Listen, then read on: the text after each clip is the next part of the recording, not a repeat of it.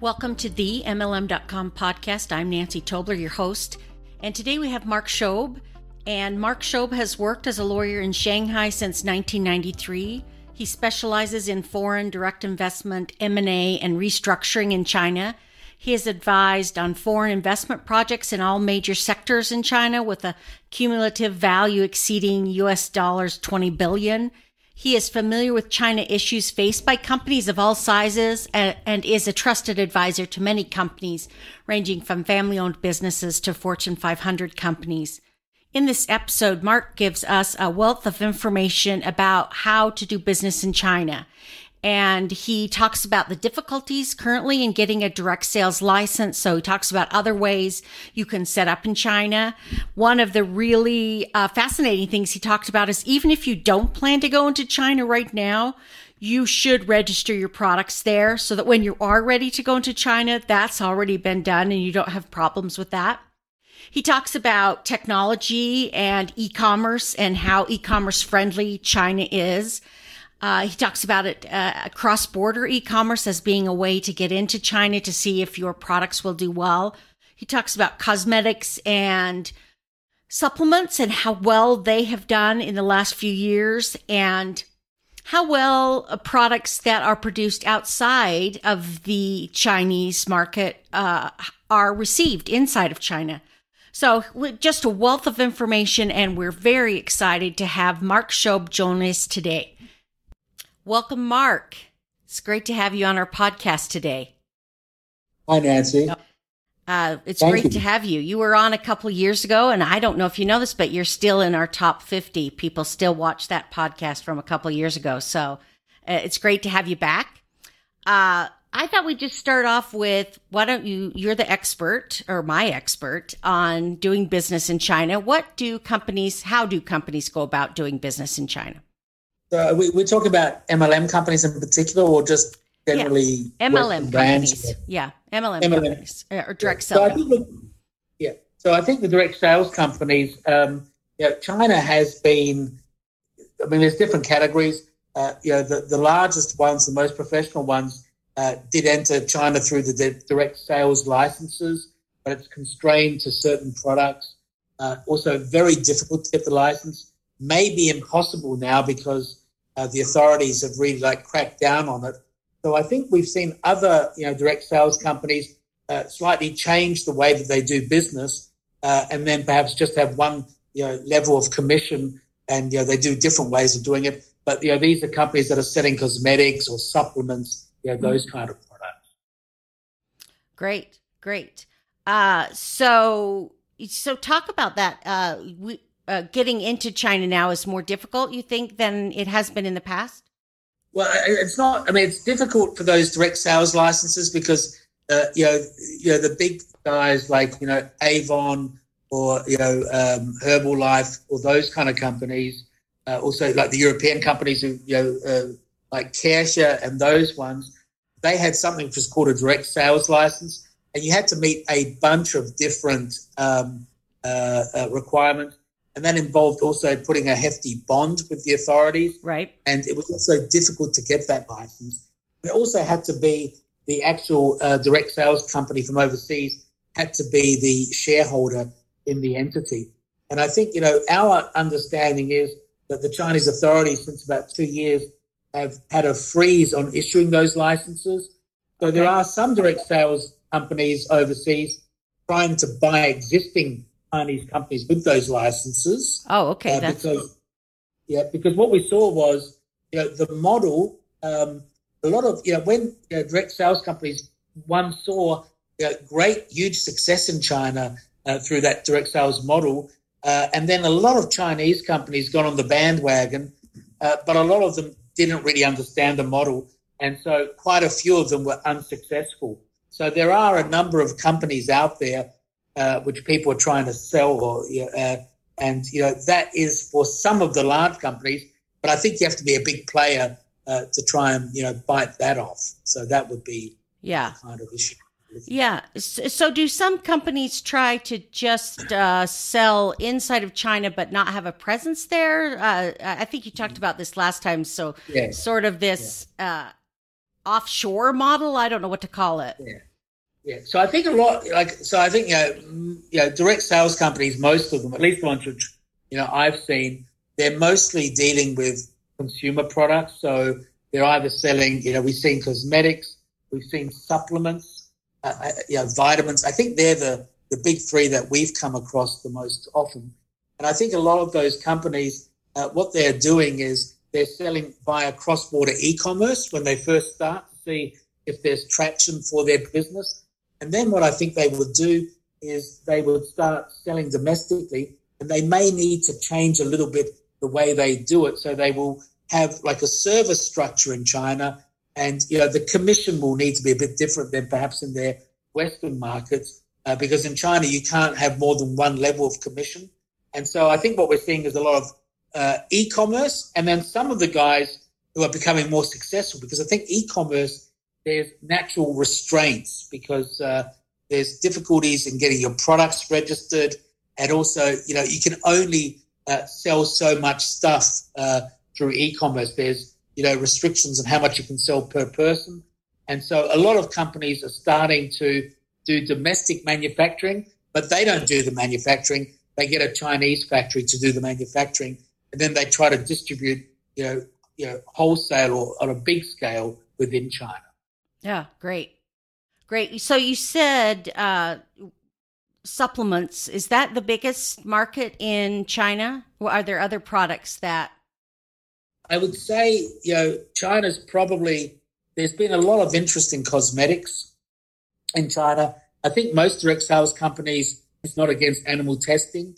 So China recently, so if there are direct sales companies that were shying away from China because of the animal testing requirement, there's been an exemption in place since the 1st of May of this year. And so that meant there was a lot of pent-up demand. Yeah, but some of the big, cosmetic companies who were doing direct sales in China, they were, willing to do animal testing. So I don't know if any of your listeners are these kind of companies. So I think that's where we've seen the most interest. And I think it's pretty clear that China's the biggest cosmetics market in the world. It's still got growth of around maybe 20%. I think it is actually bigger than China, bigger than the US by now. Cosmetics is very hot. Supplements was hot for a number of years. It's still a big market, but I think people don't talk about it quite as much.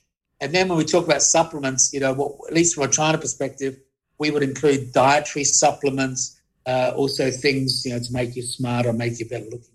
All that kind of stuff. And even vitamins, things like that. Yeah, sure. Great. So that's interesting. You're required to do animal testing? I'm not sure what the rule is in China. Well, until 1st of May 2021, anybody who was selling, like cross-border e-commerce was a bit of an exception. But if you wanted to import a cosmetic into China, you had to do animal testing to get the product registration. Oh, okay. That is now no longer the case. It's still a bit messy. People don't know exactly how to get the exemption, but it is possible now to do an exemption. So I think all those big, if there were direct sales companies who have a very big cosmetics business, someone like Avon or whatever, if they were cruelty-free, they'd have to be looking at how can I get into the China market, because now you could bring in your product cruelty-free, or more likely, you could actually produce domestically in China. Yeah. So I think, for many direct sales companies, perhaps what's the magic of them is more the way they sell, the way that they create a relationship with the consumer, and how they use a network.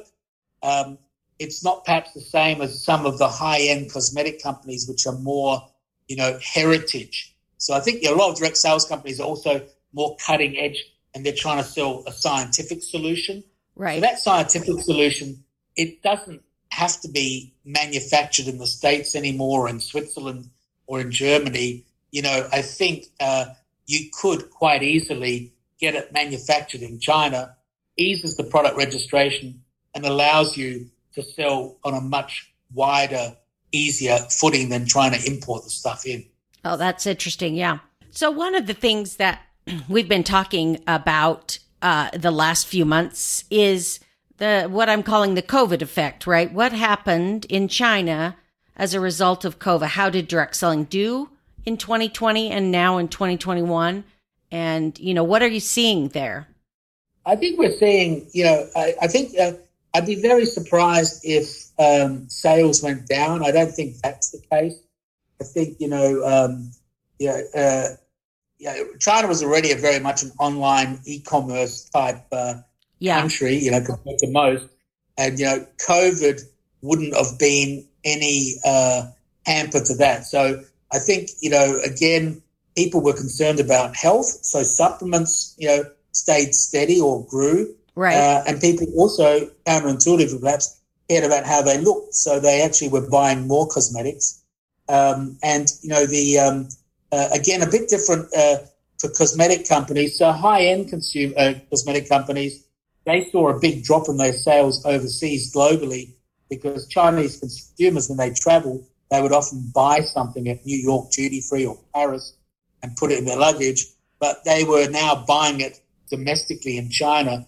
So perhaps, again, the direct sales is less affected than the top-end guys. But I think that's also driven this kind of concept that Chinese consumers are very happy to buy higher-end products in-country. Maybe 5 years ago, people were talking about, a Chinese person wouldn't buy a moisturizer if it wasn't made overseas. I don't think that's the case. And so, again, I think, we have some direct sales companies as clients. They all seem to be doing very well. One of them was ramping up production. They have their own. They actually have their own cosmetics factory in East China, and they're seeking to expand. And then we've had a few new entrants who are trying to test the waters by first adopting this kind of e-commerce approach. But I think what they will find rapidly is because of the restriction on e-commerce sales per person, you will not have as great a runway as you had a few years ago. So I think once they see that there is a good chance of success, a lot of those companies will try to make their company more localized. Yeah. So that's interesting. I don't know what the rule is. What is the rule on the e-commerce amount you can sell?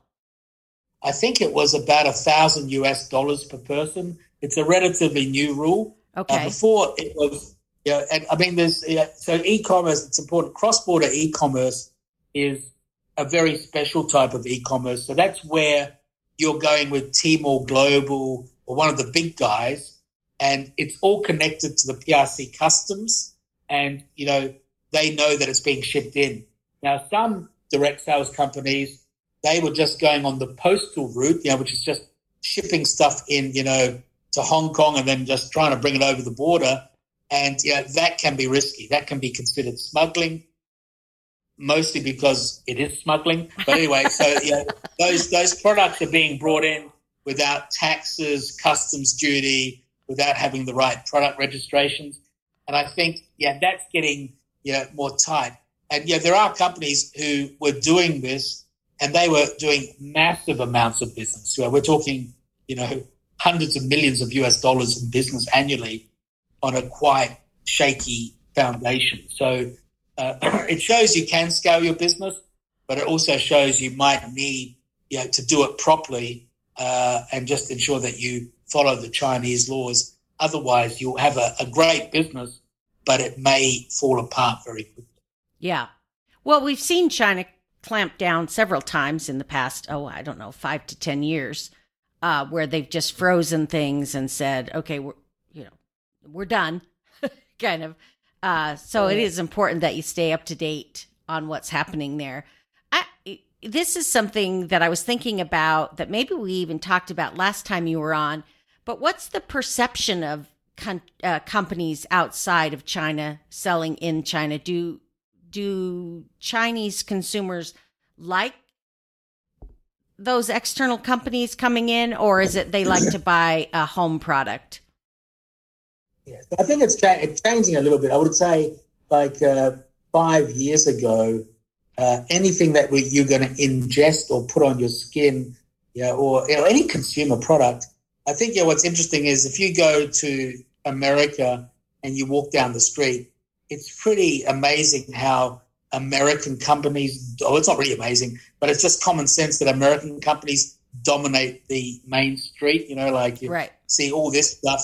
And in Europe, it's similar. It's, dominated by European companies. Right. But in China, almost all consumer brands were foreign until recently, so, so it's only in the last few years that there's been a revitalization. So, I think, Chinese companies, I think the thing is nowadays, if you have the right concept, a Chinese company can succeed in a go-to-consumer business. And that might strike people as a bit strange, but it really wasn't the case like 5 or 6 years ago. So now there's things like Perfect Diary, which is a cosmetics company, and, there's lots of these kind of companies. And I think what we're seeing is it's becoming a little bit more popular, and people go overshoot it now. So to answer your question, what most perhaps Americans are fearing, Chinese consumers are happy to buy American product. They're happy to buy a European product. Probably there's still a bit of a preference. It's more now that they won't automatically discount a Chinese product. And maybe if you were a direct sales company, targeting Chinese consumers, you probably might need to adjust a bit the product. You have to adjust it anyway if you want to register the product. So because the Chinese standards are a bit different. But things like the packaging and those kind of things, it's not like the old days where you would send stuff in and it was better to have a sticker on it so people could really think, it is an American-made product. It's not some kind of shoddy knockoff. I think now it's like it's okay if it's a US product if people think it's better, but they're also happy enough if it's made in China and if it's like a bit, it's tweaked for the Chinese consumer. So, some red packaging or something with Chinese New Year, I think it's much more acceptable than even 5 years ago. Oh, that's interesting. Yeah, that's interesting. So I know live streaming is huge in China, and the research that I read on live streaming says that you guys are way ahead of other countries. So you would say that the shift... It's really all over, Nancy. It's all over. No, it's not all over. But that's one of the things. Like live streaming, it was such a thing. And so by the time that the Western media kind of found it, I think it's pretty clear that it's going downhill already. So, it was like, I think like KOLs and those live streaming, I'm sure if you look at the statistics, they'll look good. But I've got the feeling it's already tapering off a bit. Oh, is it? So, I think the interesting thing is we often think, or a lot of Western people often think, China is, perhaps we could, teach this to the Chinese or whatever. But when it comes to distribution, now I think with network marketing, I think not many Chinese companies have really unlocked how you do it, in a systematic way.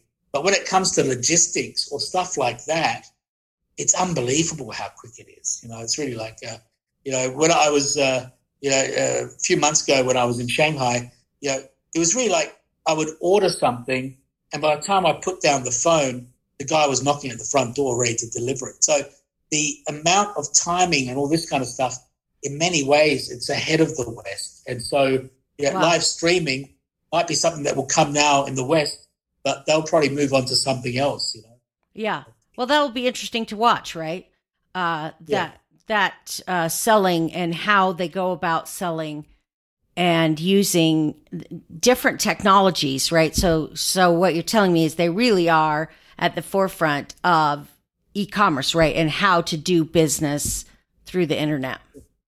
Yeah, and they'll do a lot of things like they got this AI, I don't know if you've called it AI, but things like where you would go on a website or you're in a shop where it's like that online, offline, and they'll look at your face and then you can see the clothes on you, or perhaps with direct sales companies, it's more relevant as cosmetics. You can see how the cosmetic looks on your face and all these kind of things. So it's pretty sophisticated. But politics is also playing a role a bit. One of the big stories a year ago was men's beauty, and men's beauty was not that much smaller than female beauty, which is, kind of unbelievable. Wow. Yeah. But now the government kind of said that they don't want these, I guess Arnold Schwarzenegger called them girly men or something. I can't remember what he called them, but, the China leadership said we want more manly men. Oh. And so, this might actually mean that the men beauty market might shrink a little bit. So I guess in China it's dynamic, and you can't always assume what was happening, 5 years ago or even 5 months ago is what's happening right now. Yeah, I think you've pointed that out for us today, like with the change in May. Was it May you were saying 2021? Yeah. And so anything else we should be looking for or for China? Yeah, I think if you're looking at China, if we're just talking about, are we talking about companies who are not in and just want to kind of think a bit about whether it's a good market for them? Is that right? If somebody wants to come into China, what should they be considering? So I think what you should consider now is, I would say, even if you don't want to go there, okay, even if you just think, if you're like Netflix, I know it's not a direct sales company, but if you're Netflix doesn't want to come to China because of regulations and everything, you should still register your brands in China because it's a small expense, and just work out, because maybe 5 years from now, you may want to come to China, or 5 months from now, you might want to come to China. So registering a trademark is about $600 for 10 years protection. There's a few little tricks you have to do to keep it kind of protection alive. So I think that's the first step. And then if you really are interested in China as a market, I think the way that most direct sales companies would do would be to find someone to help them, like a distributor. It would be a surprise to me if you're a big American network marketing company and you don't have sales in China. I think that would be a surprise to me. Yeah. I think there would be, if your product is kind of a bit successful, you would have sales through Taobao. People would be importing it somehow. Right. And these might be the initial base of sales agents that you could perhaps find. So I think what I would look at, and I think you can get this information quite easily from some marketing companies, they can buy the information about the sales of products on Taobao and things like that. You can get this kind of information, or you can just Google it. Get someone in China to go on Taobao and see how much is sold of your stuff. And I think that would be the first thing, because if you've got sales in China, it's kind of like proof of concept. Right. And then I think if you've got enough, I think you could do a cross-border e-commerce, just start seeing if there's demand. But I think cross-border e-commerce doesn't really lend itself well to network marketing companies, because it's a bit too much of a distant relationship between the seller and the customer. Right. So I think, if it's a supplement or a cosmetics, if you would be willing to have it manufactured in China and you build a compliant sales model, which will be a bit different from what you use elsewhere, but, you can, do things that still work. I think, that's probably the best way to go ahead.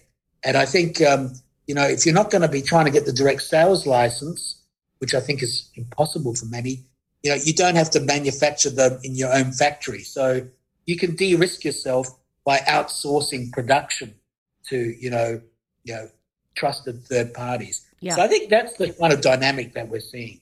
Great. Well, thank you. We appreciate you taking time out of your busy schedule. I know you're busy. And we'll have your contact information on MLM.com if people want to reach out to you for more information. And I want to thank you again for spending this time with us. Yeah, great. Thanks. And look, anybody can just drop me an email. Always happy to have a chat with somebody, because I think very often, one little thing I would say, you talked about the crackdowns. Most of those crackdowns on MLM, they were not really against, they were against some foreign companies, but they were mostly against Chinese companies who were engaging in practices that would also be illegal anywhere in the world. Right. So, they were kidnapping people and, beating them up and everything. So it quite enhanced direct sales methods that, you also wouldn't be allowed to do elsewhere. Right. So I think, I'm happy to have a chat with anybody just to maybe dispel things and tell them, these are the real problems that you might face. These other things that you hear are probably not so real. So just to make sure that people understand, what is a realistic Chinese market. Yeah. Yeah. That was that 2017, I think, crackdown was more on domestic companies, not foreign companies. Yeah.